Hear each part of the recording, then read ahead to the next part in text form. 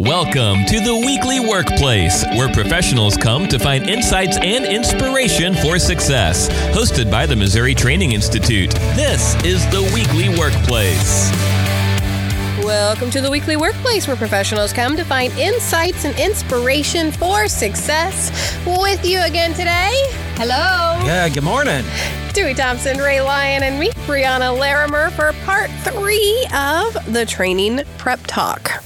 Now, I think it's interesting because we're on our 3rd episode, y'all, and I still feel like we have only presented on a little minuscule piece of it, even though it's like 3 30-minute episodes. It's a lot of stuff. We could talk about this for days and days and days. Mm-hmm. We could. There's a lot to consider here. Oh my goodness. There will be 4 parts, so we will have another one next week. But man, there's just so much more. So if there's questions or comments that you all have, please send those in to us. We also like to know what are you experiencing, or what are you thinking about what's surfacing for you as you're listening to these episodes. Do you have additional questions that we can answer for you? mti@missouri.edu. Today's episode, all about design and body language and paraverbals and all of that fun stuff. Fun. Well, and it's interesting. We said this on the last couple episodes, but we know that public speaking is the number one fear of most people or of people. And so we'll talk about that too, in the sense of how that speaker anxiety kind of correlates in all of these spaces. But because we left off last week talking about the design piece, we said there's a lot of different ways, a lot of things to think about as you start putting the actual curriculum and content together. We're going to give you some of those tips. But as we were all talking about here at the table before we hit record on this, a lot of these tips could probably have a reason to be broken at any given time. So these are more just suggestions. I think, there's a list of best practices. Sure. But over the decades that we've been in this, there's organizational reasons why we may or may not be following this best practice. Mm-hmm. And so just keeping in mind that, like you said, it's just they're out there, being mindful of them, but being intentional in knowing why you may or may not be following that. I think that goes back to the reading your audience piece, the audience analysis piece too, because I do find myself, and obviously my background not being in curriculum design, but I do find myself thinking a lot about the audience I'm preparing to present to and what is it that they might need. So there's organizations I go into that's like, okay, I'm going to put more text on the screen than I normally would. There's some I won't put any text on the screen, and it might just be a picture for an emotional appeal. So to me, that's a piece that helps me kind of gauge what direction the design is going to go to. Yeah. And I think it's also important before we go on that what we're talking about here are some visual things. Yes. Right? Yes. The slides that people see, or things on a piece of paper, perhaps, or not the instructional design. Not the instructional design. Not, the games that we might play or the activities we design to lead people to understand a new skill. This is just really what we're going to talk about here is just more visual types of things. Mm-hmm. Yeah, because this could apply not just to trainers, but also to presenters. Right. And so what's interesting is I know research suggests that when we think about our audience, they're going to recall about 20% of what they hear, 50% about what they hear and see, and 90% of what they hear, see, and interact with. And so that, to your point, right, we're mentioning just the visual piece of design here, but there are reasons to really go in later. And again, not enough time to go through all of that, but to consider what kind of application activities are you doing? What's the involvement? What are you giving them to interact with to really allow those concepts to resonate with your audience? But let me ask this. As you think back to your design skills, when you first started creating your PowerPoints and where you are today, what suggestions would you give based off of your own experience in actually visually designing PowerPoints? Well, I've been doing this for a long time, and I have really seen an evolution, I guess I would say, of PowerPoint. But when you look at the real old stuff, there wasn't a lot of real images that people were using. Instead, they were using cartoons, cartoon characters, and things like that. So I'd say ditch that stuff, and your images should probably try to match your audience, in some way. So, if I'm speaking to a particular manufacturing group, then I look for images that might help communicate that to them. If I'm working for a different type of group, then, I might look for images that would fit that particular audience. I want them to see themselves in the visuals. Yeah, I think probably the biggest, I didn't teach by PowerPoint when I was a school teacher. So I had never done PowerPoint until I came here. So everything was brand new, which was fun because PowerPoint did a lot of things. Mm-hmm. And I think my biggest learning over the years is you don't need it. Mm-hmm. You don't need all the animation. Definitely, you don't need sound effects. None of that stuff. Breaking glass. Yeah, the breaking glass or the sliding to a screeching stop. Yeah. You don't need any of that. In fact, it distracts. It takes away from you and the point of your message. The simpler, the better. And I think just in general, less words, just the simpler, the better. And I don't use a lot of animation. I get rid of it. I don't use animation unless, again, we're breaking that rule. Maybe I will have something appear separately, but it's after I've maybe asked the audience a question, right? And then comes the answer on the slide. Yeah, so that's when I'll use things like that. But you're right. I've been in those presentations before, and I'm not paying attention to what the speaker's saying. I'm just paying attention to where's it going to fly in this next time. Is it going to go to the left? Is it going to checkerboard down? Is it going to whatever. It's swiveling. Wait. Or you're like, what's next? What's next? Yeah. So. And I think it's interesting to hear you all say that because, there's a lot of things that aren't PowerPoint anymore that have been kind of developed over time that now people are using for presentations. Prezi was really big when I was in school. Prezi seemed so cool at the time as I was designing things. And I was like, oh, this is so neat. But then actually sitting back as a student or a learner watching a Prezi design, I went, oh boy, I'm motion sick. I'm getting motion sick right now. What's happening? And so they seem great at the time, but the one, I think, big takeaway with your actual presentation itself in whatever format you use, whether it's PowerPoint or Canva or Prezi or what, it is supposed to support your actual delivery of content. It's not meant to supplement that. It's not meant to replace it. Replace it, right. It's not meant to replace it. And so as you're thinking through that, and I say this because I'm talking to myself here, I can spend so much time designing a PowerPoint that at the end of it, I'll sit and say, oh, it looks pretty, but the content isn't anywhere where I need it to be helpful when I actually walk into the room. Mm-hmm. And I think that's difficult sometimes. And I think just recognizing, again, these are all supposed to be just nice additions, just like handouts, essentially, to be able to provide or enhance the learning experience for your audience. Just more of a supplemental type of learning technology. Right. It shouldn't replace anything. Yeah. Right. So know your stuff still. Don't rely on that. Because I think that's where some of these mistakes come in.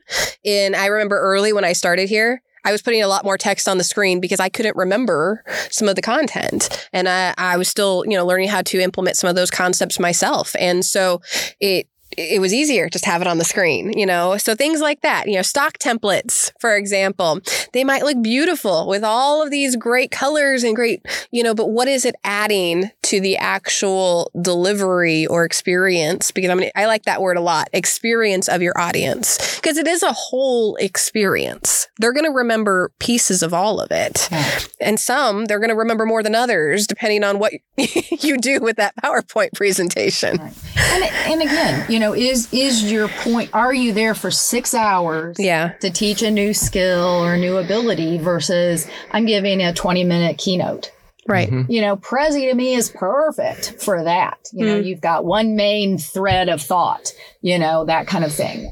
So the dynamics as those points are introduced. But yeah, you're right. Somebody can't sit in front of a screen. First of all, 6 hours is way too long anyway, for anything, Yeah. But getting the point that there's a big difference between just presenting something for a blip and having people be in for the long haul to actually walk away with a new skill. Right. Well, and what's interesting earlier, I think Dewey, you had mentioned, talking about both of you had mentioned the bullet or the animations on things. And there's actually, I do want to add this caveat because there is research out there that talks about when you're in a virtual environment now, because we know that a lot of our trainings are actually in virtual environments. And going back to those percentages I gave at the beginning of this episode, like an animation release in a virtual environment is actually a preferred method, because when you're releasing one bullet point at a time on the screen in a virtual environment, it's drawing the attention back to the screen, where otherwise maybe somebody was off doing, multitasking. And so there are concepts we're going to talk about. And I think we're primarily talking about face-to-face or in-person sessions, but go out there and think about, again, what's your delivery platform? Is it going to be virtual or hybrid, and how can you, again, think about your audience and what you're trying to achieve, and then work some of these pieces in as they fit? But what are some other tips as you think about design, visual design of your presentation? One I would say is about contrast, right? So, big room, keynote, got 500 people in there, and you're using a PowerPoint or something. I would go with probably a dark background on the slide with light colored text. If I'm in a smaller room, I might kind of reverse that. I might have a lighter background with darker color text. It's just easier to see, depending on what kind of environment you're at. But make sure that there's contrast between those colors, right? You don't want them too close if people can't make out what's going on. And here's the hard thing, back to audience analysis. And of course, in a room of 500, you're just kind of driving that bus down the middle. But people that suffer from inabilities to distinguish between colors, so if you use a blue font, it looks like nothing. It's just a blank hole for people who have that type of discrimination in color. So being mindful of that, and again, kind of goes back to simplicity. Can you use the black font on a white background? And I've gotten into a room before and realized my lighting is so bad. Oh, yeah. I've had to change my PowerPoint slide design like in 10 minutes because they were never going to be able to distinguish just because it was too bright in the room. There was no way to shut the lights, the ambient light off. So just being kind of mindful of that. When I think about the visuals we touched on earlier, I mentioned, I might use just a picture or something. I think visuals are important. I don't know about you all, but I've been in training sessions before where like the whole PowerPoint slide is nothing but a bunch of pictures. It's too much. I think pictures should be used to really create some type of visual appeal, emotional appeal, to bring somebody into something, to emphasize a point maybe that you already said. So I go back to like our EQ session, right? When I think about that great iceberg graphic that you gave, and the metaphor of EQ and icebergs, and that's emphasizing a point that I'm already verbalizing. It's not distracting from what it is I'm actually saying. Right. It's supporting it, right? Yes. Fonts. Can we just talk about fonts for a minute? Because we laugh about this all the time. Oh my God, do we have to talk about fonts again? There are so many. There are. So many. There are. And, it might look pretty to have a French script, all over your slides. But stop it. Just stop it. Yeah. Simple, I think is the key here. And be consistent. Yes. Yeah. We switched a couple of years ago. We did Calibri. Now we use Century Gothic, which I actually like because my eyesight is not what it used to be. And so they're a little bit rounder, a little bit more full, even all the letters that aren't, round naturally. So it actually helps me. read from afar. Yeah. I like it much better too. And I think the distinguishing piece there, and I just have to use it for pure contrast, but if you ever look at our logo, for example, which obviously falling under the University of Missouri, that's actually in a serif font. So it's got the little tails or tags on each of the ends of the letters. And that's kind of an older font style. Where a more modern approach now, and it's a lot cleaner, would be something like Century Gothic, and that's actually called a sans serif font. And so it removes all the little tails off of every letter, and it just makes it look a little bit cleaner. And so that is, we prefer that here, but again, I mean, you could be dictated by the copyright exactly, licensing, and which is our case. Yep. So that's why our logo is in Times New Roman. But we do our content in Century Gothic. Right. And so I always like, and I think I've heard you already say this, but that whole keep it simple, silly. I'm going to say silly because stupid sounds mean. So keep it simple, silly. But really considering now, how can I really make this again as just an added bonus to the content I'm already bringing here? Now, there are a million other suggestions out there. You can look online and there's a lot of different best practices you'll find. There's also a lot of different new platforms. Yeah. One of the things I love Canva. I started doing some presentations in Canva. And what's cool about that is you can add in some fun effects. So, you guys just, won the Jeopardy competition for one of our application activities. So now I can have confetti fall. That's an added fun bonus for engagement. Or a drum roll when you're online and you're getting ready to release specific topics and you want to bring their attention back to the screen. So, I mean, there are effects that can be used depending on your situation. But thinking through what's going to work for your audience, what works for you as a trainer. Beyond the design piece, let's talk a little bit about this concept I mentioned earlier of speaker anxiety, because I'm telling you that your PowerPoint is supposed to be not what you rely on, but what helps add to your actual presentation. What we do know is that, again, speaking in public is the number one fear in people. So there's a lot of different kinds of speaker anxiety that can prevent you from showing up the way you need to show up as a presenter in a room. You guys want to talk about that? Sure. Have you ever experienced it? Let me ask that. I experience it every time. Yeah, I still get nervous. Yeah, I still have a lot of anxiety before I get in front of a group of people, and I've been doing this for over 25 years. So it is, and here's the thing: I don't want to get rid of those butterflies in your stomach. That is the good stuff. That's where the energy is at. You just want those butterflies to fly in formation.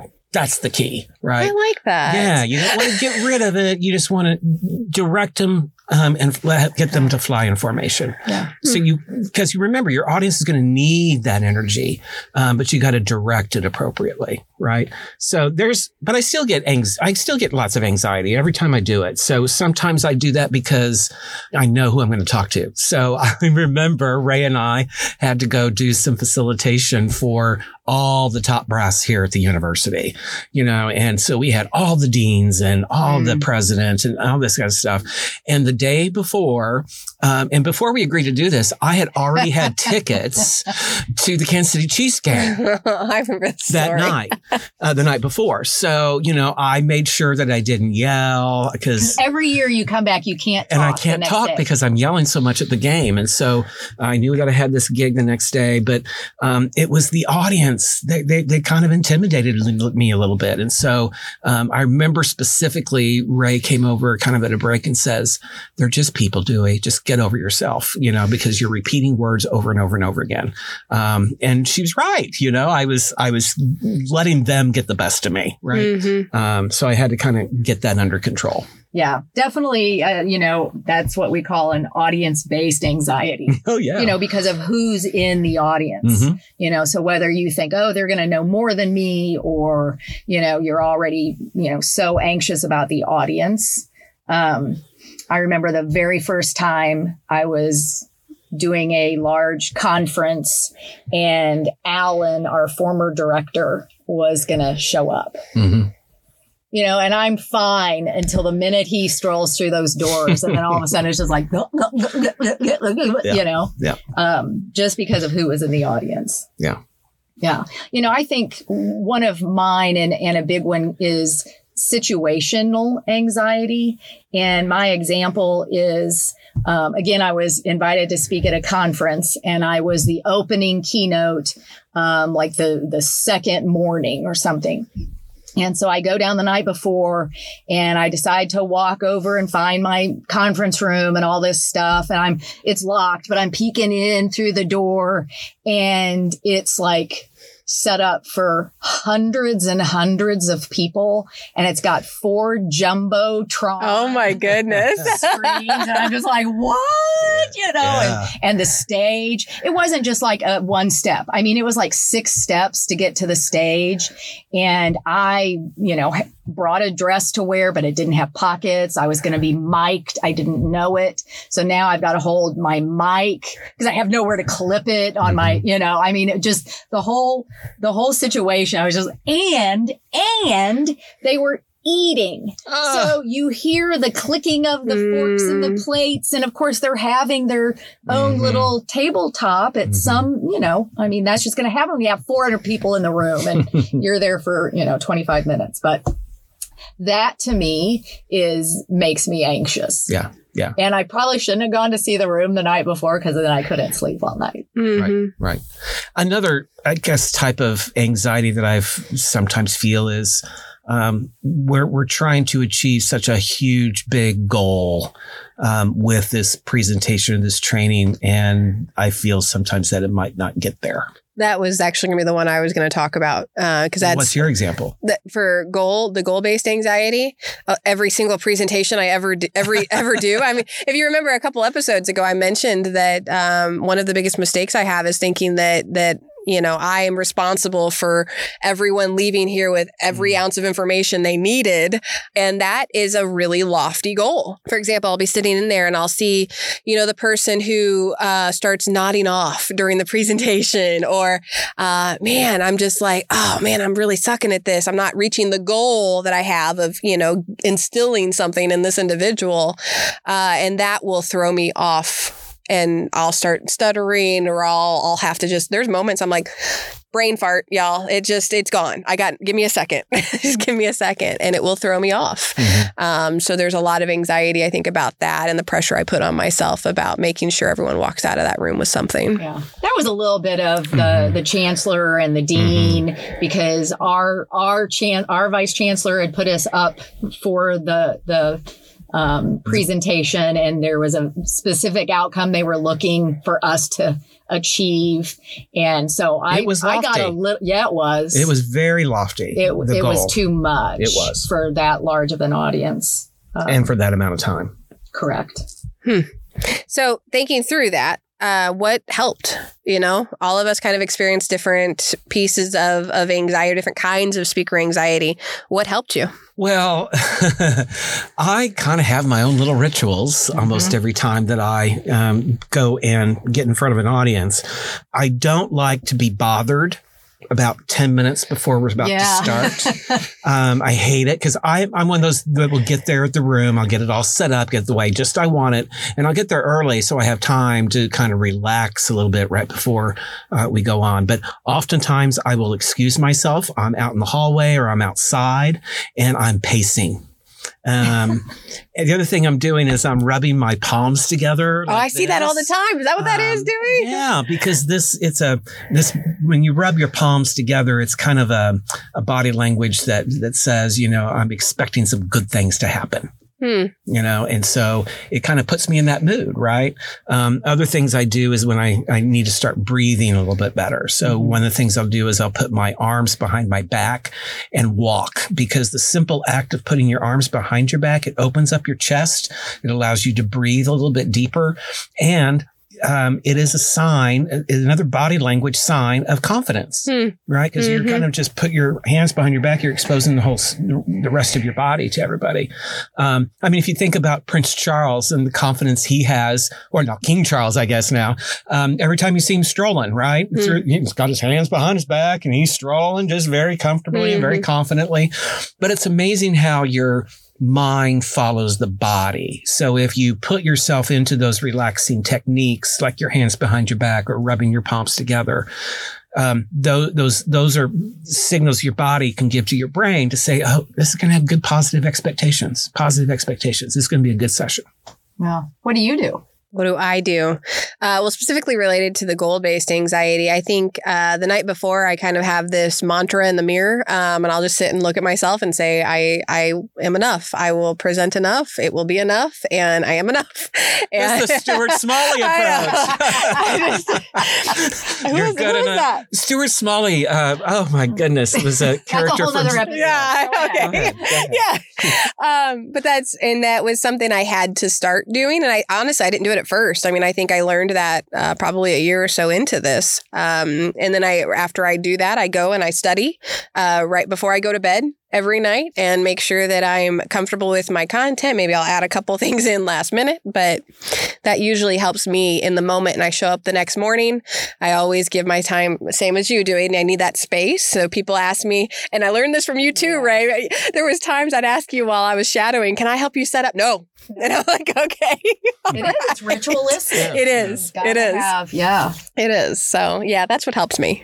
Yeah. What about you? I also do. Oh, go ahead. Yes. On all of those things, I think I use my beginning time a little differently than Dewey.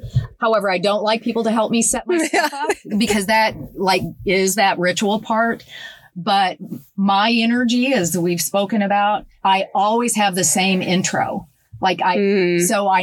Because I know I'm going to be that nervous, right? And so I don't want to have to think about what I'm going to say, and my energy just flows. And then I can feel like, oh, I got this. It's my mojo's going now. You got the rhythm. I always have the same intro. Yeah. Always have the same intro. That's a great idea. Great idea.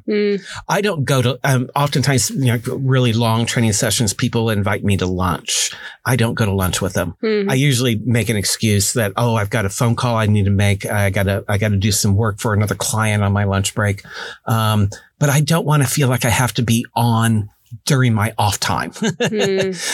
Because frankly, I am more of an introvert personally than when I get on in front of an audience. Then I turn that an extrovert on, but I don't want to have to feel like I'm an extrovert at lunch and entertain other people at the same time. Yeah. So, and I need that time for myself, to get back to center. Well, and your voice. Yeah. I mean, if this is a third day in a row, I mean, believe it or not, even my voice can wear out. And so I'm with you. I remember one in particular, I went and hid out in the bathroom on breaks because they were just inundating me and I never could get a break, and so early in my career. So now I set that expectation up, when we can have a talk, but when I break, I need a break as well. To take care of things. That has nothing to do with anxiety. Well, no, I think it does. It really does. Yeah, because I think if we're more mindful or more at rest, then, whether it's coming back from a break or whether it's coming back, it's going to reduce the level of anxiety coming back from anything. And so things change. I will say that, talking about my practice and what it was like before I had my son and what it's like now, I don't get a lot of quiet time anymore. And so being very intentional as your situation changes, as your environment changes and where you're kind of heading into, I actually like the drive now before I have to go somewhere. So like going down to Jeff City is perfect because I get time to just clear my mind. Yeah. And so be thinking ahead and be fluid and maybe changing a ritual or a situation for you based off of what that's going, what your life in general is going to dictate. And, that anxiety also translates during a session. So we, thinking about body language during a session, when you've got that type of the fight or flight response, right? All the cortisol, all the adrenaline that is flowing. And, it might cause you to sway. Ray, stop talking about me, Ray. But we all, I know. I call it, like the baby. I mean, when you got a baby in your arms, you just naturally start that swaying, I call it the vamping because that's what we used to call it in the 80s when we were on the dance floors. You got to vamp from one side to the next. I have never heard that. No. Oh, I'm dating myself here. Yeah. I had, because that was something we talked about, right? That was the very first thing when the training you watched me on, one of my very first ones, you put a table in front of me because I was swaying so much and I didn't even realize it. Right. That's the thing, is you don't know you're doing it. Of course not. I mean, and again, it's your body trying to release, right?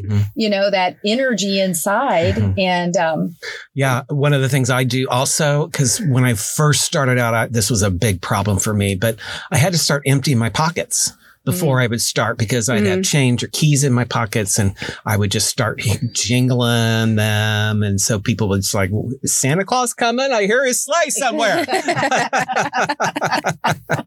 yeah. I have played with the back of my PowerPoint clicker so much, like removing the battery slide so much that I lost it. And that, because I just back and forth. So I don't know if you've noticed, but it now has blue tape. I did notice it the last time we co-trained. Yeah. And did you get your new one yet? I did. Thank you. I did. Good. I'm going to try to be better. but let's talk about some of those quickly, because we're actually running out of time on that. But some other mannerisms to kind of avoid when we talk about body language in front of your audience. We talked about the swaying baby. We'll call it the swaying baby.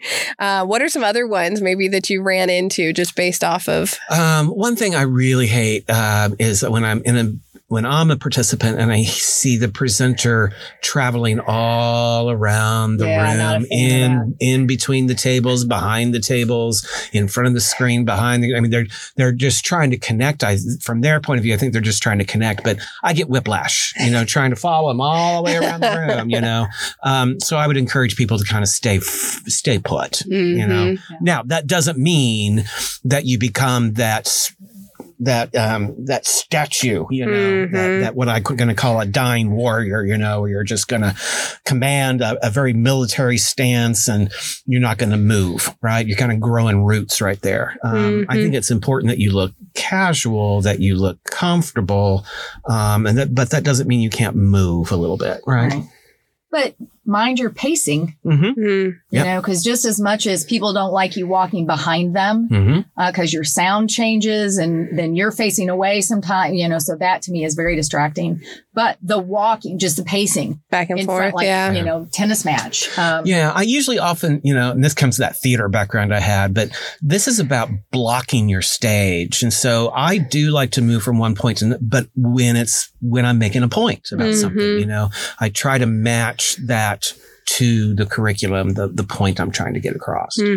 I'm trying to think through because, as you all are talking about this, I'm reflecting on different sessions I've done. And to that point, not only emphasizing something, but I'll move when I'm leaning into like the listening piece we talked about, so like leaning into somebody or moving, say you got a whole big room across and they're over here and you're over here. I'll walk over to see them. Or during introductions, I will move in front of nearly every table that's giving an introduction so that you can kind of have that almost one-on-one eye contact, full engagement, here I am kind of perspective. So yes, but think about how are you using it? So some of these can be used as, again, just like we talked about with the visuals earlier, supplements or things to enhance the learning environment. Yeah. And the other thing about body language too is that you can actually use it also to control sometimes good your point. audience. Yeah.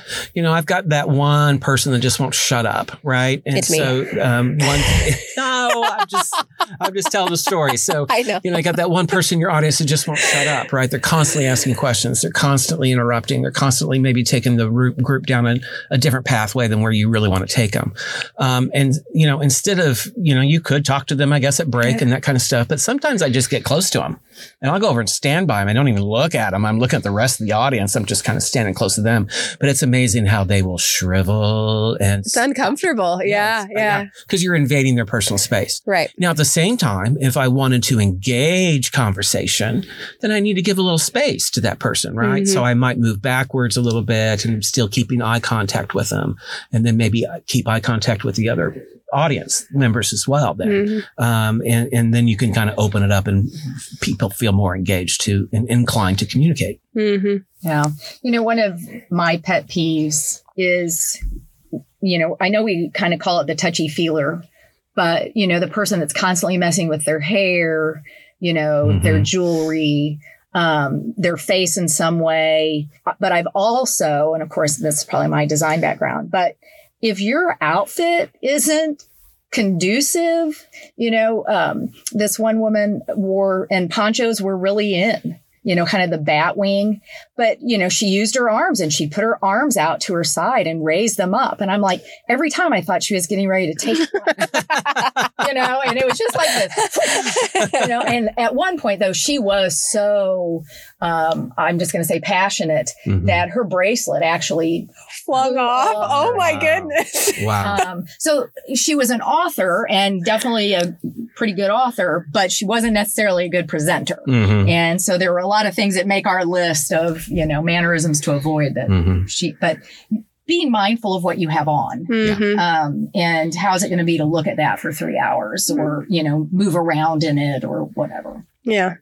And so a lot of these concepts we could sit, again, hours on this particular topic. But when we think about that visual piece, we've talked a little bit about the actual presentation, the slides. If we're going to do a slide deck, we've talked now a little bit about some of the body language, mannerisms to avoid.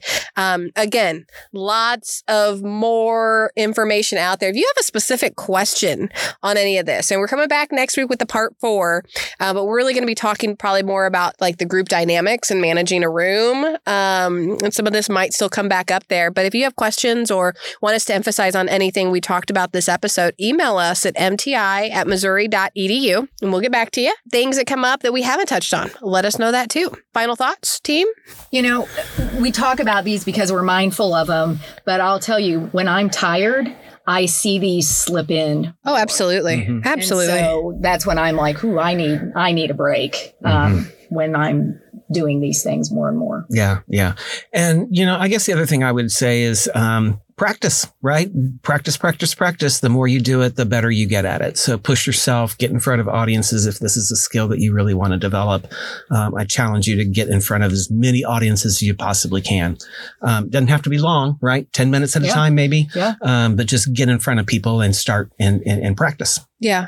And as much as I mentioned earlier, prepping yourself like for the actual beginning of your delivery, I think it's important to allow space and time for the afterwards, and to make sure you're not going directly from something that's going to be rigorous with your energy level into something else that you are going to have to exert as much or if not more energy into later. Now, I only say that also being the mom of a now 3-year-old. So just think through that. What are some ways that you can take care of yourself in that space as well? With that, I want to thank you all for another great discussion on what did I call this series? The Training Prep Talk. Oh, there it is. The Training Prep Talk. Thank you, Dewey. We will be back again for part 4 next week. Tune in with that. And until then, go be great. Thanks for listening to The Weekly Workplace, hosted by the Missouri Training Institute. Dewey, Ray, and Brianna stand ready to connect with you and meet your training needs. Be sure to check out ways to contact them in the episode description or at mti.missouri.edu. Subscribe to the podcast to get future episodes automatically by tapping subscribe in your podcast player of choice. Hope to catch you on the next episode of The Weekly Workplace.